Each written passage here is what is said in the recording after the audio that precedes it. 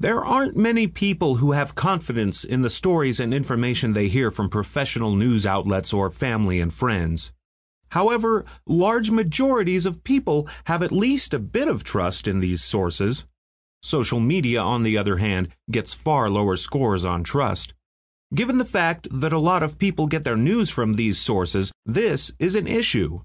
Let's look at some related facts on this phenomenon.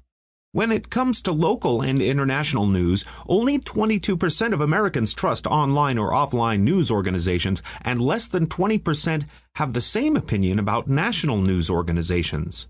Although the amount of people who say they have trust in these groups is very low, there are still some who believe them.